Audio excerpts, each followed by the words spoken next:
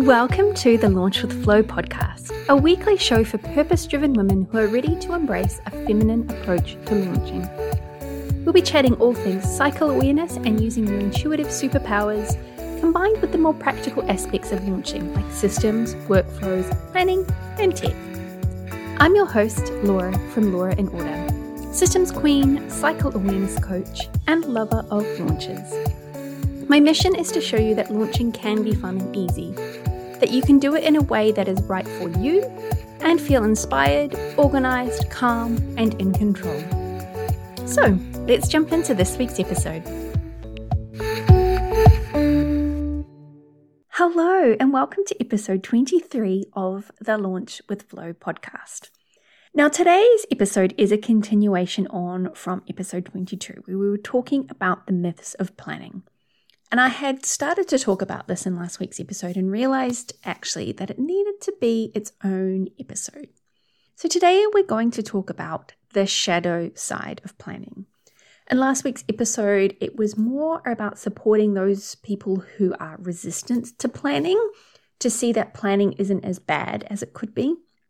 Today's episode is more for those of you who might be a little bit like me, and we use planning as an attempt to try and control and influence outcomes. So I'm going to get a little vulnerable in today's podcast and share a little bit about my own journey of becoming a reforming control freak and learning to live with more flow. Now, for most of my life, I have identified as a control freak. I am a Virgo, so naturally I am very organized and very planned, but I've definitely taken it to the extreme for a lot of my life. I used to plan everything down to the most minute detail because I felt that if I had a plan and I was really clear on all of the things that need to happen and I made sure that those things that happened, then that outcome was guaranteed. I lived in so much fear that things wouldn't go to plan. So I invested so much of my time and my energy trying to make sure that it did. And it wasn't just about the plan, but it was planning for all of the possible outcomes. So that if this happened or this went wrong or something along those lines, then I knew all of the different scenarios and all of the different possible outcomes and all of the different actions that I needed to take to get back to the plan. And I became so paralyzed by all of the planning that I never really got around to the part of actually implementing the plan and taking action. And it was so freaking exhausting. Any wonder that I ended up with severe burnout. I was constantly worried, what if this happens? Then I need to do this. And if this happens, then I need to do that.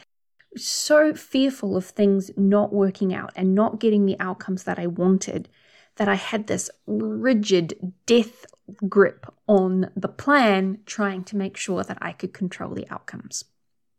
Now, the last few years have been a real journey for me in learning to let go and learning to surrender. To let go of that tight grip that I had on the plan and on trying to control everything, and to allow more flow into my life. For many years, I heard the whispers of my intuition. What if we did this? Maybe this might be a good idea. I wonder about this, but I ignored them because I had a plan and they were not part of the plan.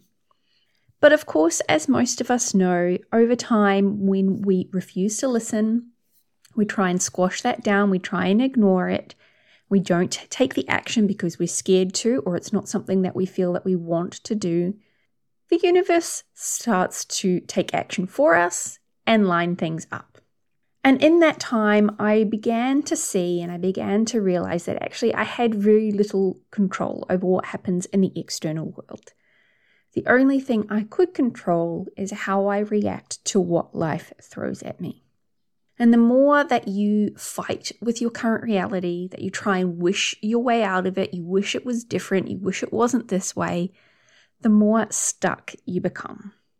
The more you try and stick to the plan, even when it feels like everything else around you is steering you in a different direction, the harder it feels. The more resistance comes up, the more roadblocks pop up. And so we need to learn that while plans are great and they can help us focus our time and attention and heading in the right direction towards our goals, we need to be flexible. Our plans can and will change. Sometimes just a little. Sometimes it can be a completely rerouting of the direction that you're heading in. But you need to have that flexibility. And where I've landed now after the last couple of years of letting go, of surrendering, is understanding that tapping into my intuition is what gives me the direction, the inspiration, the ideas to follow. Then I can use the planning and the systems and the more masculine aspects to actually make it happen, to start taking that action, but in a way that doesn't allow me to get bogged down in all of the minute detail, but allows me to start moving in the direction that I need to head, to take that first step. Layering in, working in alignment with my cycle, of course, is helping me focus on the right type of work at the right phase of my cycle. The first half of my cycle is that more masculine, the systems, the planning, the doing, the taking action. And creating the space, which I've talked about in other episodes, creating the space in the second half of my cycle to slow down, to tune in, to allow my intuition and my creativity and the ideas and the downloads from the universe to flow. And it's not necessarily about having one or the other, but it's the balance of the two, of having the plan and taking the action and moving forward, but not holding on to it so tightly that we can't be flexible, that we can't let go of things when they no longer work. Now, I'm not saying I have it all figured out perfectly, because I most definitely don't. There are times where I will get a really strong intuitive feeling that I need to do something, but I really don't want to, so I try and ignore it. There are times where I get caught up in carrying out the plan, even when it no longer feels right, no longer feels aligned. And then I get frustrated because I feel stuck and it feels like nothing is working and I'm not getting that forward momentum that I'm wanting. There are times where I just feel absolutely stuck and paralyzed and I have no idea what step to take next. And there are times where I get an idea, I run with it immediately, I don't even question it, I just know it's right, it feels good, it excites me. And I jump straight in and I can use the systems and the planning and the first half of my cycle to really start implementing, to take action, to make it happen. It's all a learning curve. But I know now that letting go of that control freak archetype is going to be a lifelong journey for me. I'm always going to be taking 2 steps forward, maybe 1 step back. It's growing that level of awareness and seeing and catching myself when I'm doing things that I'm falling back into those old control freak patterns. But I also know now that there is so much strength in surrendering, to just being okay with what is right now, to accepting your current reality rather than trying to fight it.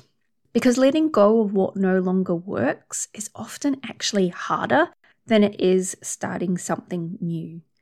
Letting go can be really painful to the ego, right? We can feel bruised or hurt or frustrated because we wanted to do something and we were heading in this direction, and then all of a sudden we realize that it's not right, it's not working, and we have to let it go. And the letting go can be painful, absolutely painful, but you have to be able to let go of what no longer works, of what is holding you back, so that you can move forward, so that you can start to build that momentum and start working towards goals and things that are more aligned with where you want to go and the outcomes that you actually want to create. So it's absolutely been a lifelong lesson for me. And as I said, it's going to continue. But there is a balance between having a plan and following through with it, but also being able to take stock and realize when the plan is no longer right, or that you need to be flexible and change the plan or move in a slightly different direction.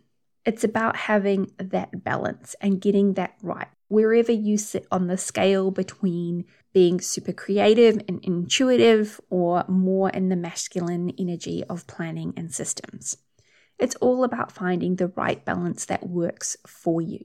So I hope that you have enjoyed this episode. I know some of you out there will relate. You may be control freaks or reforming control freaks like me.